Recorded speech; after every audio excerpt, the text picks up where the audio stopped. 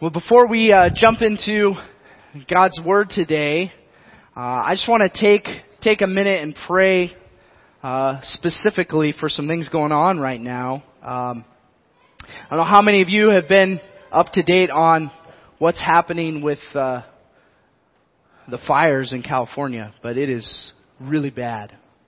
And I was reading this morning that right now there's 23 confirmed dead by this fire. And it is ravaging towns and homes, and a town of 27,000 people has just been decimated. There's nothing left there, and it's still just going. And so we need to pray for the people that are being impacted by that, the people who've lost loved ones as a result of that. That's something we need to commit to praying for. And with that as well, the terrible shooting that took place in California this last week as well. 12 people killed in that. And unfortunately, we've oftentimes become so accustomed to these things that we forget to mourn with those who mourn and pray for those who are hurting. And so we want to do that this morning. And the other thing is Today is a day where we acknowledge and really honor people who've served in this country in a way that many others haven't. And so I just want to recognize if you're a veteran today, current or past, if you would stand this morning, I just want to recognize you this morning. Don't be shy. Please do that. Okay, so we can acknowledge you.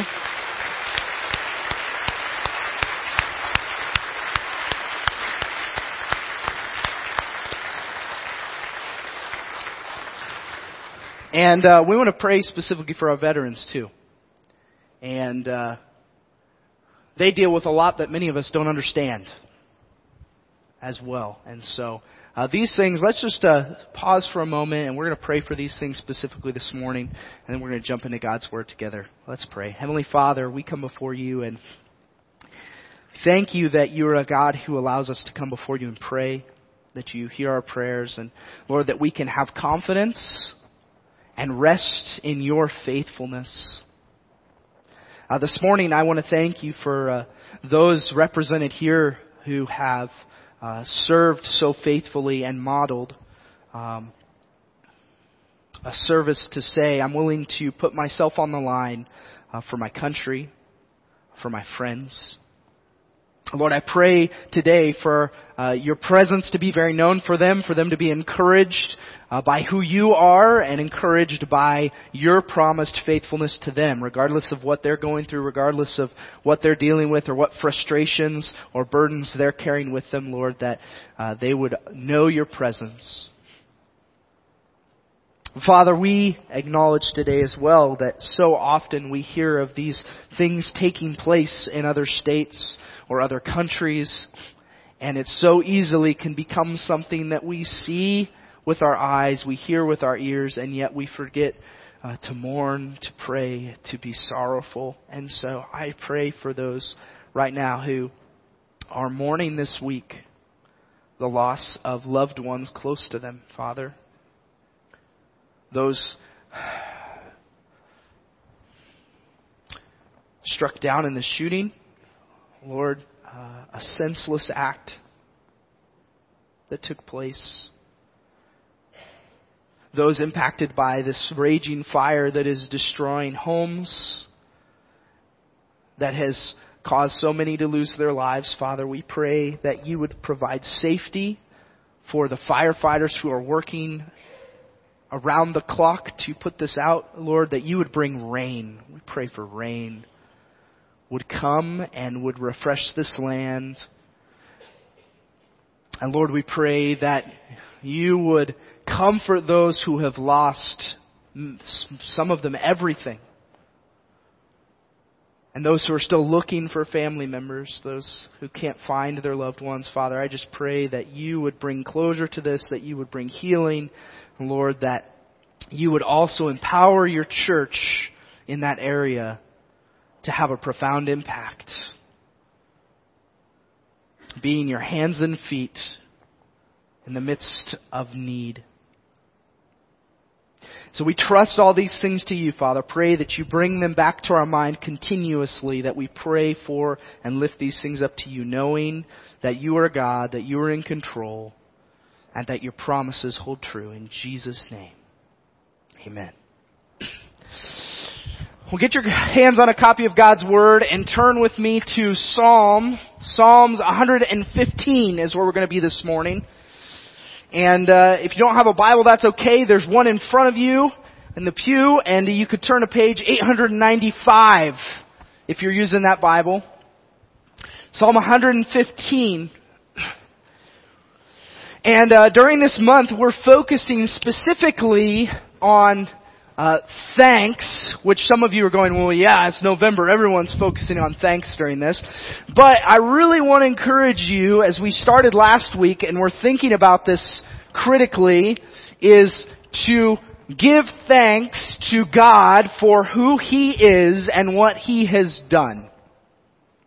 And that might seem like a simple shift in our thinking, and yet it has profound impact for where we fix our eyes, where our focus remains. And what I mean by that is when we fix our eyes on the things that we have said God has given me, which is often what we focus on during this time of year. He's given me a home, He's given me food on my table, He's given me a family, He's given me whatever it may be. Those are all good and that's important to do. We should do that. But so easily we fix our eyes on those things and we lose sight of the very one we should give thanks to. And so this month, really, what I'm encouraging us to do is to fix our eyes on the one who is the giver of all good gifts.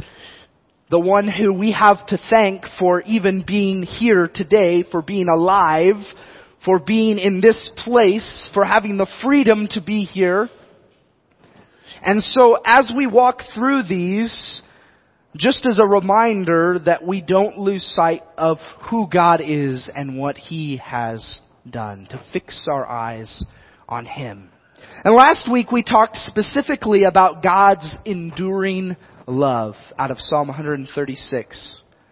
And many of you should be able to quote half of that because it's the same line, for His steadfast love endures forever, right? And we're reminded of that time and time again, and we see that throughout the narrative of Scripture. But another attribute of God that we're going to be looking at closely today that follows right next to and is really inseparable from God's enduring love is His faithfulness. And maybe you grasp a picture of that as we were singing this morning, and the theme there of God's faithfulness. Now, just as a curiosity, by a show of hands, how many of you are dependent on God's faithfulness? How many of you would say you're dependent? Okay, good. See, and here I was going to think, all right, this is a trick question, because the reality is we are all dependent on God's faithfulness. We're all dependent on a faithful God who is true to His word, who's faithful to fulfill His promises. We are all dependent on God's faithfulness. And so what you're going to do, because sometimes I can say things and it sounds one way, but if someone next to you says it, you hear it a different way. I want you to turn to the person next to you and tell them you are dependent on God's faithfulness. And so now you have no reason to complain because you've heard it twice. Not just from me, but from the person next to you. Okay? But we're going to see specifically in Scripture where that rings true. In fact, many places throughout the Bible you see God's steadfast, or as we talked about last week, Hesed love mentioned. Shortly thereafter, if not immediately following, you will see God's faithfulness right behind it. And the reason we see that so often is because these two values are really inseparable in nature. Because they are both core elements of the character of God. But in reality, what does it mean to be faithful? We thank God for His faithfulness. We talk about the need to remain faithful in our marriage. We even ask God to help us remain faithful to what He has called us to, right? But without truly understanding the depth of what that looks like, are we not destined to simply speak those words and never truly embody what it looks like or to know? And to give you a simple and yet very complex answer to that thought of how do we even begin to define faithfulness, God embodies faithfulness. In Himself, what it means to love unconditionally and remain eternally faithful. If we're looking for a definition, if we're looking practically for what does it mean, truly mean to be faithful, you look at the person, the character of God Himself.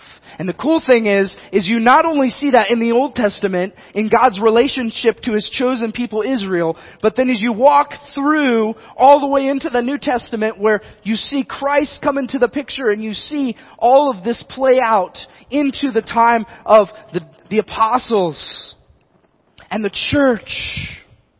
Time and time again, this attribute is consistent and true. It is evident for us. And so if we're ever questioning, I wonder what it truly looks like to be faithful, I would challenge you to start in Genesis and just keep reading. And ask yourself that question all the way through. It's a really neat way to read your Bible with new eyes. Ask yourself the question all the way through. What does it look like to be faithful? What does biblical faithfulness look like? And you will start to see this attribute of God's character fleshed out in ways that maybe you never did. But when we come to this psalm, your first read through the psalm, you might not grasp out of it that this has anything to do with God's faithfulness. And yet, what we're going to see this morning is that very clearly it outlines a very broad picture of why we can have confidence that God is faithful to who He is, and why that's so crucial for you and me today. So we're going to walk through this verse by verse, bit by bit, and we're not going to read through the whole thing right away. We're going to take a piece and I'm going to give you, kind of exposit that a little bit so we get some better understanding of that, and then we'll move on and kind of walk through this together. So starting in verse 1 of Psalm 115. Says, "Not to us, O Lord, not to us, but to your name give glory, for the sake of your steadfast love and your faithfulness." Now, that phrase, as I was reading over that this past week, this is the phrase that just kept coming back over and over and over and over again when we're thinking about faithfulness. And we're thinking about this reality of who God is and all that He's done and being thankful for those specific things. This verse just kept replaying in my mind. Not to us, O Lord, but to your name be glory. And how easily that should be turned to us in our daily lives to make that even more personal. Not to me, O God, not to me, but to you and your name be glory. And the question could easily become, well, why? For the sake of or because of your steadfast, that's that same word we talked about last week, hesed, love, and faithfulness. And so the first thing I want you to jot down as we think about this is that God's faithfulness should ultimately bring glory to Him. God's faithfulness should ultimately bring glory to Him. Now, you might be going, well, what do you mean by that? And what I mean by that is simply saying that if we look at God's character and we look at why God does the things that He does, it consistently comes back to this theme that God is so concerned that His name be glorified, that He be exalted above everything else. that our eyes must be fixed on the reality that everything He does in our life, in the life of this church body, in the life of our family, in this community, anything and everything God does should ultimately point back to His faithfulness, to His glory, not to ours. And how easy it becomes for us to become self-consumed with wanting our desires or our wants to be glorified or my life to be glorified. And we tie God's faithfulness and whether He is faithful or not to whether or not we are getting what we think we deserve. And when our eyes become fixed on glorifying us rather than God receiving the glory, we head down a very dangerous path that ends up nowhere that we want to be. And yet, God has said, I'm doing all of this that you might glorify me. In Isaiah 48, 9 through 11, He says, for my name's sake, I defer my anger. And to give you some context here, He's speaking to Israel, who has been unfaithful time and time again. He's speaking through the prophet Isaiah to Israel, the nation of Israel. For the sake of my praise, I restrain it for you, that I may not cut you off. Behold, I have refined you, but not as silver. I have tried you in the furnace of affliction for my own sake. For my own sake I do it, for how should my name be profaned? My glory I will not give to another. In 2 Timothy chapter 2, the Apostle Paul writes this to Timothy and says, the saying is trustworthy. And that word trustworthy there in the Greek language is the word pistos, which is the same word used for faithful. So the saying is trustworthy, or the saying is faithful. For if we have died with Him, we will also live with Him. If we endure, we will also reign with Him. If we deny Him, He also will deny us. If we are faithless, He remains faithful, for He cannot deny Himself. Now, something I want to challenge you with, that verse often is taken out of context and used to say, man, even if I am faithless, God will be faithful to do what I want Him to do. He will be faithful to carry out what I think should happen. Even if I lose faith in Him, He's going to do what makes me happy or what pleases me. That is not true. And if anyone ever tells you that, tell them to read their Bible, please. Okay? This passage instead is saying that if we are faithless, God is not fazed by our faithlessness. He will remain faithful to everything He has promised and everything that falls back to His character, and making sure that even in your faithlessness, He will receive the glory. And there's so much hope in that because we can come back and say, my God is unchangeable.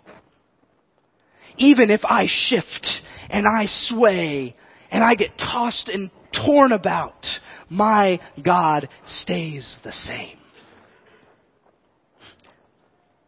We see this throughout Scripture. God created mankind for His glory.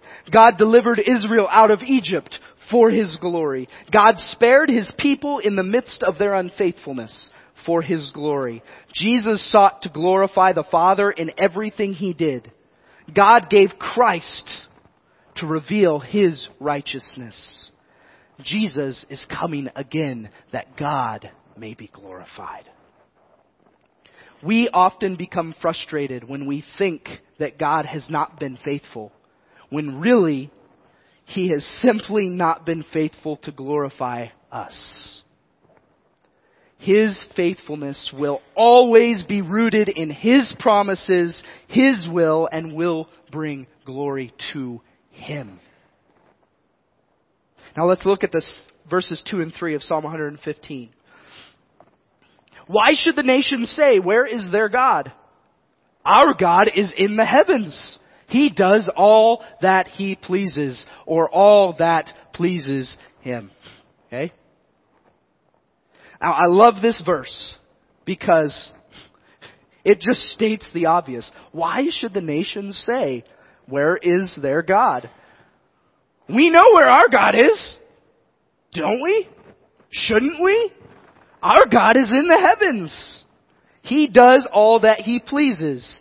And here's the second thing to jot down as we think about God's faithfulness. God is faithfully present. He is faithfully present.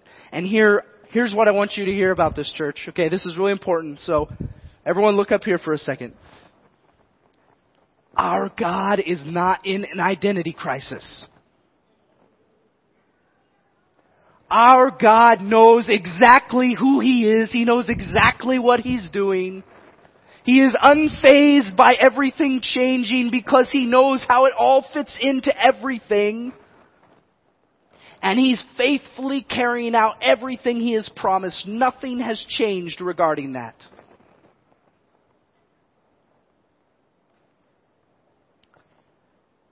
This does not mean, now this is really important and really hard for us to hear. This does not mean that God will always feel close.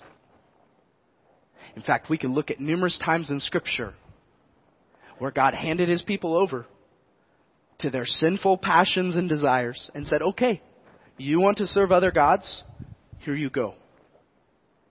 That does not mean that God changed who He was. It does not mean that He was any less where He was than when they were following Him.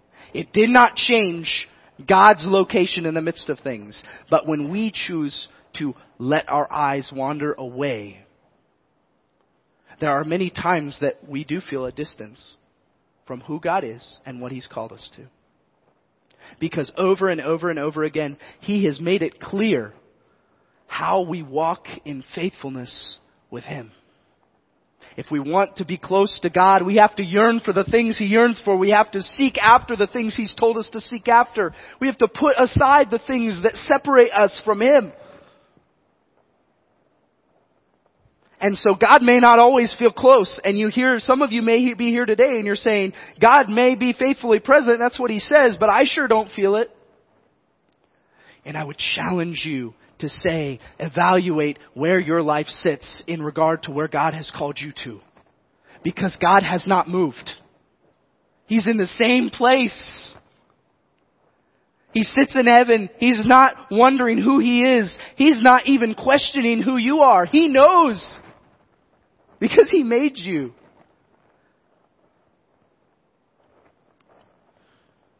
He never worries about the future. He never doubts whether or not what He has done is the right decision. He is faithfully present on the throne, and there is no one or no thing that can change that. Let's read verses 4 through 7. Their idols are silver and gold. Talking about the idols of the nations. The work of human hands. They have mouths, but do not speak. Eyes, but do not see. They have ears, but do not hear. Noses, but do not smell. They have hands, but do not feel. Feet, but do not walk. And they do not make a sound in their throat. Those who make them become like them. So do all who trust in them. Third thing, as we think about this, God is faithfully active. He is faithfully active. Unlike the idols of the nations who do nothing, carved by hands of men, who have all these features but do nothing, our God is faithfully active. God speaks clearly to His people. In the Old Testament, He spoke directly through the people He appointed. He spoke through the prophets. And then He appointed apostles and His disciples that Jesus trained and walked with and said, "Go now, make more disciples." And then even further today has given us the gift, the precious gift of His Word so that we would know what God says? God often interceded on behalf of Israel despite their continued unfaithfulness to Him. He recognized the fallen nature of mankind and faithfully acted to provide us with a way of salvation through Jesus. And the reality is, there is no other God who has done that. When you stop and think about God's active presence in the working of salvation, that should be the thing we wake up and remind ourselves of daily. I am alive today because God sent His Son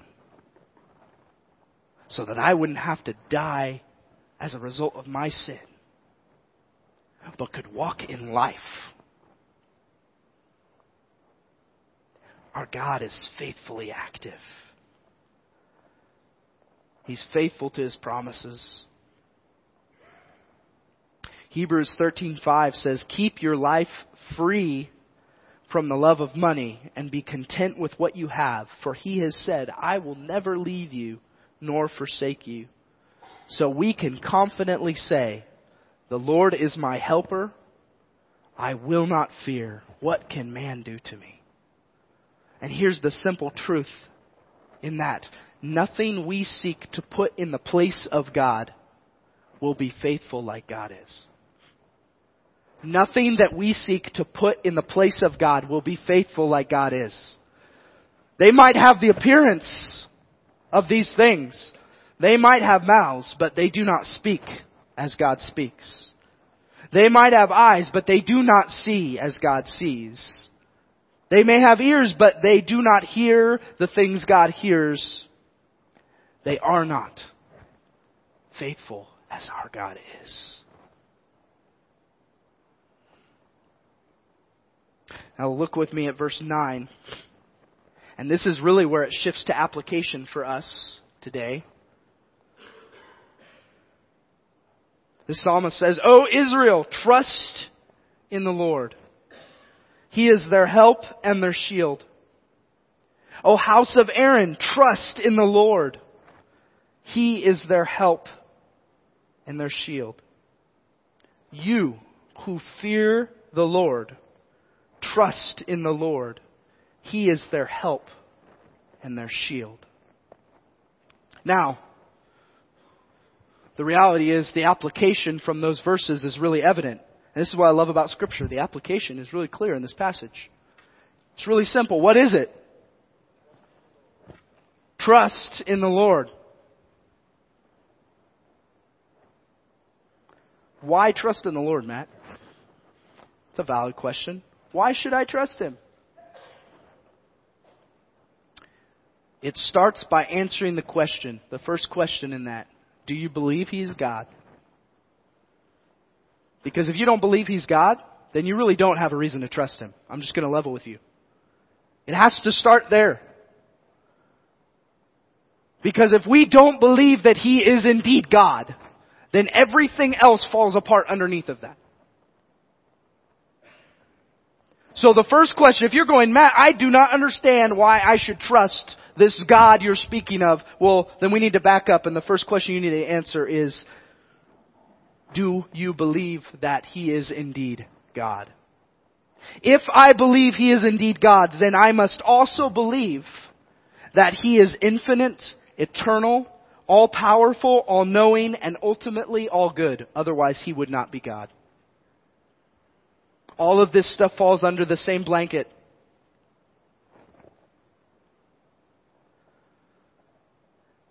And if you start to see it through that lens, you start to see that He has proven to us over and over that He has our best interest in mind.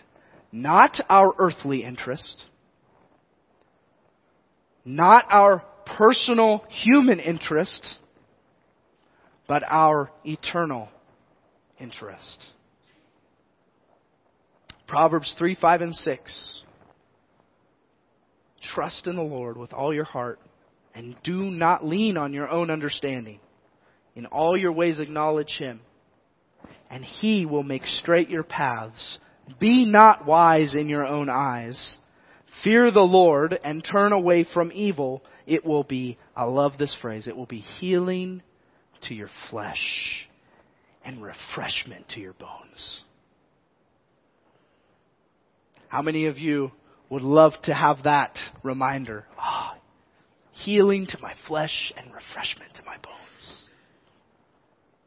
That's something that can only be found when we fully trust in who God is and trust that He is God and that He is faithful. Let's look at verses 12 and 13. The Lord has remembered us. He will bless us. He will bless the house of Israel. He will bless the house of Aaron. He will bless those who fear the Lord, both the small and the great. The second point of application in that is fear the Lord. Fear God. Now this is not a cower in the corner. I am fearful for my life from this wicked person. So when we talk about the fear of God, that's not what we're speaking of. Rather, it is in full recognition of this is who God is. And when I start to see this picture of who God is, all of a sudden I start to see who I am. And in the same way that people responded when they recognized who Jesus was, or when in the Old Testament they recognized they were standing in the presence of the angel of the Lord, they hit the floor and their faces were on the ground saying, God, I'm not worthy for this. Spare me. Why was there that reaction? Because in that moment they recognized who they were in the presence of. And it transformed their approach to Him. Romans 9 reminds us that the clay does not say to the potter, why have you made me like this? And in a similar way, in Isaiah 29 verse 16, the prophet states, you turn things upside down. Shall the potter be regarded as the clay, that the thing made should say of its maker, He did not make me? Or the thing formed say of Him who formed it, He has no understanding.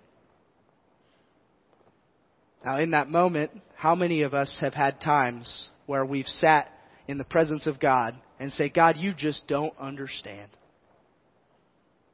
You just don't get it. And I can only imagine what God's response to that is. As He's really saying, no, you just don't get it. I've got this. And how quickly we realize, once again, and I love this phrase, you're going to hear it a lot. We are spiritual toddlers because that's the same thing my kids do. Mom and Dad, you just don't get it. No, honey, you just don't get it. Trust me. I have your best interest in mind. Is that not what our Heavenly Father has promised to us in the same way?